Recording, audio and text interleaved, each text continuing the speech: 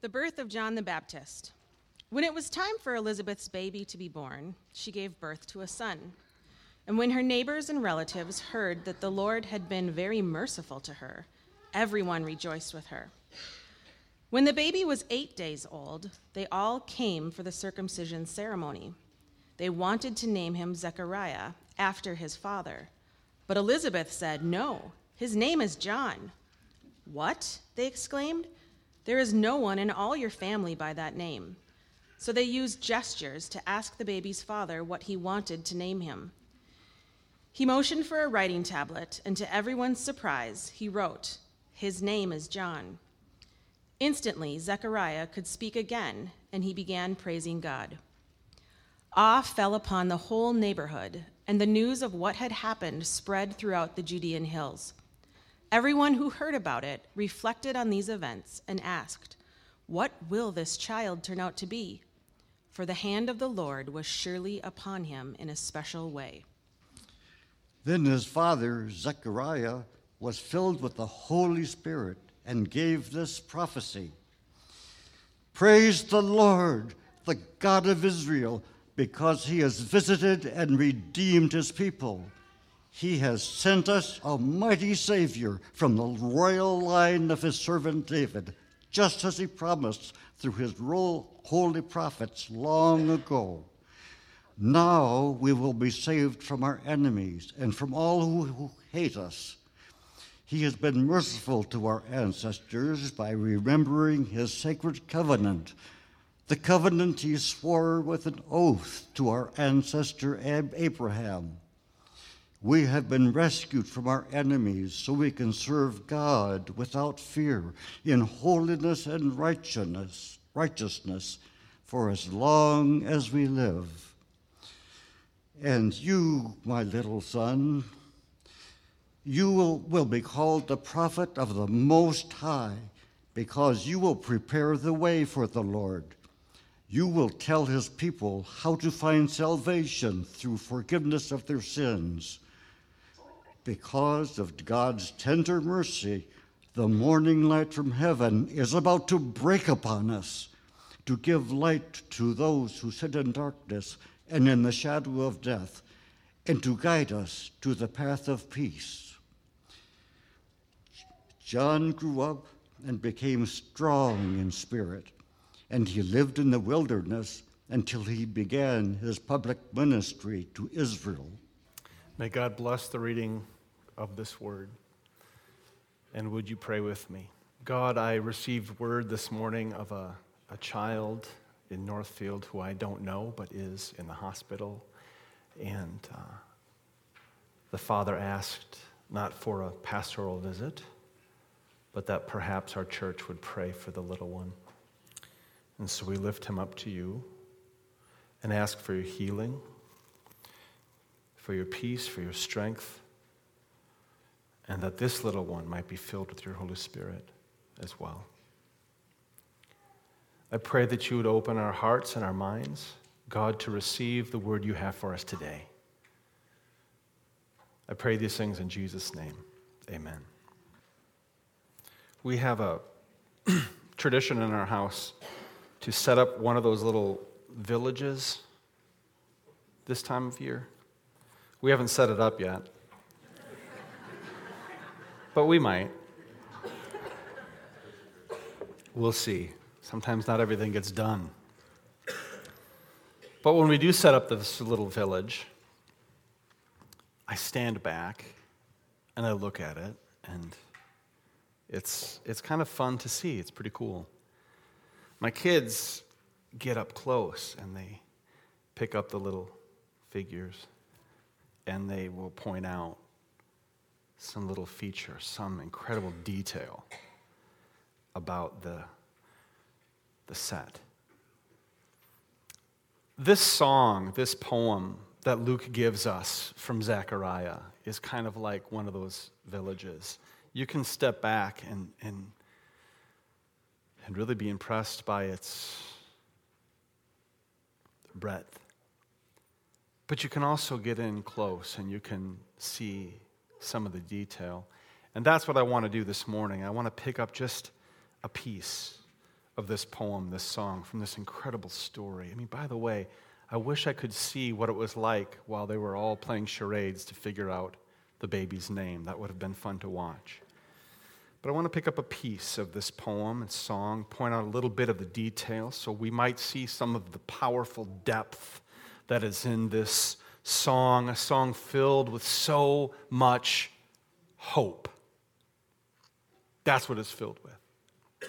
There's a lot of detail. For example, the wording of enemies in this song is very similar to the wording of enemies in Exodus, when God parts the waters to free those who were enslaved and to bring judgment upon their oppressors. The songs they sing about enemies are similar to this one. The words, "we have been rescued so that we can serve God without fear," in Zechariah's song, takes us back to the words that Moses spoke to Pharaoh, "Let my people go so they can worship God in the wilderness." The reference to an oath that God swore to Abraham draws us back to Genesis 15. I was just shocked that the commentators I read this week didn't go to Genesis 15. Like, what are you? Anyway, that's just for me to get in a huff about, I guess.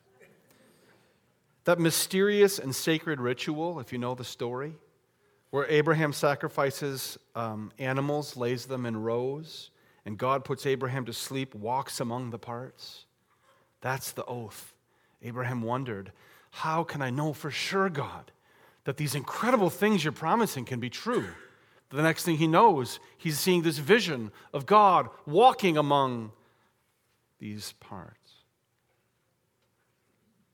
Even the opening line that Zechariah gives us, "Blessed be the Lord, the God of Israel," and I kept thinking of that song the kids sang last year. "Blessed be the Lord, God of Israel." Sometimes you do things in a sermon for yourself. And there's about 20 or so verses in the Old Testament, exact same wording, "Blessed be the Lord God of Israel." And in those settings, it's always about a king. David is at the end of his life, King David, and he's wondering what's next as there is some, power struggles and who will be the next king. And it is settled that it will be Solomon. And what words does David say? "Blessed be the Lord God of Israel." Or the Psalms that say, "Blessed be the Lord God of Israel." They're about kings and upright and righteous kings. Let me take this opportunity also to say, is that William? I was literally just going to say, I love the sound of babies. And I mean that. I love the sound of babies in church. Especially now, good grief.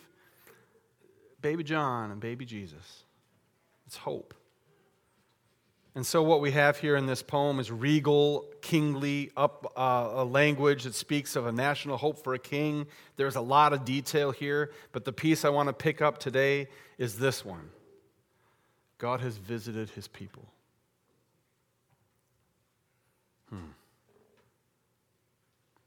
God has visited his people.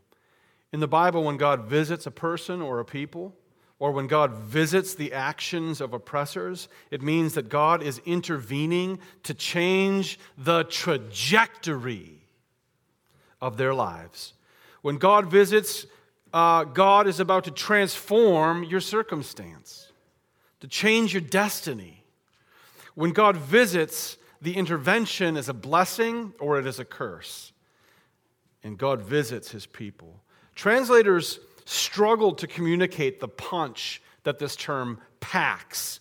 Often this word will be translated with things like, "I have indeed visited you," or "God remembered," or "watched over," or "I have decided to visit," or "I hereby visit," or "to attend to," or "I will visit." They struggle with the language. This, for example, is the term that is used when Sarah is about to conceive a child. Sarah, wife of Abraham, barren in old age, but they're promised a child. And it says in Genesis chapter 21, verse 1, the Lord visited Sarah. Her life would never be the same. and neither would the life of that nation. In Ruth chapter 1, verse 6, Ruth had left her home because there was famine in the land. And as she is an outsider, a foreigner in a foreign land, she loses her husband, she loses her sons. And then she hears that the Lord had visited his people and given them bread, so she went back to Bethlehem. But if you read the story, you read on, you know God didn't just visit to give them bread, because through Ruth, God visited his people to give them a king. Ruth is the great-grandma of the great King David of Bethlehem. In Genesis chapter 50, verse 24, Joseph is prophesying. Joseph is prophesying. We don't always think about Joseph as a prophet, but he certainly did that. He's prophesying to his brothers. He says, I'm about to die, but surely the Lord will visit you and bring you out of this land of Egypt. Surely the Lord will visit you and bring you out of the land. What a prophecy. And that prophecy finds its fulfillment in Exodus 3:16. Where God says to Moses, Moses is just kind of wandering around. He sees this burning bush and he hears his voice, take off your shoes. This is holy ground. I am going to rescue and free my people who are enslaved. I'm sending you to Pharaoh to bring that message. Moses, me, I can't. Not going to believe me. They don't want it. And God says to Moses, you gather the elders of Israel, and you tell them that the God of their fathers has appeared to you, the God of Abraham and Isaac and Jacob. And you tell them, I have surely visited them and what has happened to them. A little side note, I, for the life of me, cannot completely figure out why translators don't translate the word there as visit. Even the lauded ESV translates it something different. I mean, it's such a clear fulfillment of Joseph's prophecy. And the Hebrew construction is identical. For those of you keeping grammatical notes at home, it's the infinitive construct, the exact same Hebrew construction. I will surely visit my people, and I have surely visited my people. A fulfillment of Joseph's prophecy. And then it gets better. Exodus chapter 4. When Moses does go to the people, here's a fun little tidbit too. So Moses is going to the people, and you know his wife, for that journey, she rode on a donkey. I think it's interesting. It never says Mary rode on a donkey, but it made me think of that. And so now the people are gathered, and they hear that their God, the God of their fathers, has appeared to Moses, and he has some miracles up his sleeves, and he shows them the miracles. And it says this, when the people heard, Exodus chapter 4, verse 31. When the people heard that what God had said to Moses, and when they saw the miracles that God empowered him to do, the people believed. And when they heard that the Lord had visited the sons and the daughters of Israel, and that he had seen their affliction, they bowed down and they worshiped. That's what the Magi did too. Zechariah is singing for us that God will visit his people in Jesus. A great visitation. Jesus is God's great visit. The true visit that creation has longed for. I know that some of us have been reading Luke's. Hey, I know it's warm in here. Wake up. Open the back door, somebody. I mean it. Who's our ushers? Raise your hand. Open those doors up. There we go. See, he's with me. Or she. I know it's warm in here. You can send your emails to rryden@emmauschurch.org.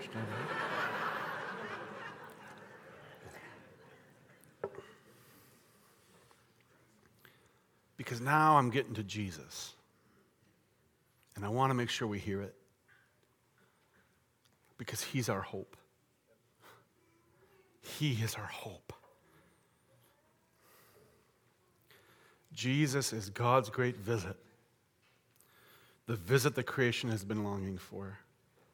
I know some of us have been reading Luke, 24 chapters in Luke, 24 days in Advent, chapter a day. And in Luke, we read about what this visit looks like. What does the visit mean? How is the trajectory of this people going to change? Yes, even the trajectory of all people, for all who receive him, he gave the right to become a son, to become a daughter of God. That is good news. In Jesus, God visited the blind and the poor. Jesus was anointed to proclaim good news to them. In Jesus, God visited sinners. In the book of Luke, these people are called sinners, and God visits them in Jesus. Yes, even notorious sinners. And some thought that a visit from God to these sinners would mean expulsion or excommunication. Boy, were they wrong. Because when God visits sinners in the person of Jesus, sinners become God's friend. John said, repent, for the kingdom of God is upon us. And when a sinner repents, you're a friend of God. This visit was a warning. In Jesus, God visited the leaders, and God visited the religious teachers who made worshiping God a burden, who put tradition ahead of people, even ahead of justice and righteousness. In Jesus, God visited what was happening to his people, even in the spiritual realm. Jesus cast out demons. Jesus bound the strong man. He was a great warrior in the battle against Satan and battle against evil. He's bringing it down. In Jesus, God's visit brought healing and forgiveness and of sins, reconciliation with God, peace, love, a way to live, a release of captives, freedom to the oppressed. Yes, even God's jubilee. Amen. And so, someone's getting excited. Where is our hope? I already let the cat out of the bag, but where is our hope? Where is the hope that any of us have? Our hope is in Jesus Christ. Our hope is in his reign. Our hope is in the one who made us, who redeemed us, who loves us, as Isaiah foretold long ago. The people who walked in darkness have seen a great light. Those who dwelt in a land of deep darkness, on them a light has shone. God, they rejoice before you as with joy at the harvest, as they are glad when they divide the spoil. Because the yoke of burden and the staff that is pressed on their shoulder and the rod of their oppressor has been broken. And every boot a warrior wears to trample, and every garment used in battle, they'll be burned. For unto us a child is born. Unto us a son is given, and the government shall be upon his shoulder. And his name shall be called Wonderful Counselor, Mighty God, Everlasting Father, Prince of Peace. And the increase of his government and of his peace, there will be no end. On the throne of David and over his kingdom, to establish it and to uphold it with justice and with righteousness from this time forth to evermore. Praise God for that word. This is our hope. Our hope is in the one who taught us to love God with all our heart and with all of our strength and with all of our might, with all of our soul. Our hope is in the one who taught us to love our neighbor as we love ourselves. Our hope is in the one who said, in this world you will have trouble, but take heart. I've overcome the world. Our hope is in the one who calls out to all who are weary and burdened and who gives them rest. Our hope is in the one who made us and redeems us. Our hope is in God's Messiah, who came to us, faced the giants, gave up his life, yes, even to death on a cross, Our hope is in the one who conquered death when God raised him from the grave on the third day. Church, does God still visit his people? Because I know you know the answer. Is it possible to hear that God visits what happens on the earth? Does it still happen? Church, is the light piercing the darkness? Even in our world now? Is there a great morning light rising from heaven? Is there a light even for those who sit in darkness? That's right. Is it possible for this light to guide us? Is there hope for us? Is there hope for them? Can this light guide us on the pathway of peace? Yes. Not bad, Norwegians. We'll try again later. This light is Jesus. Let's pray.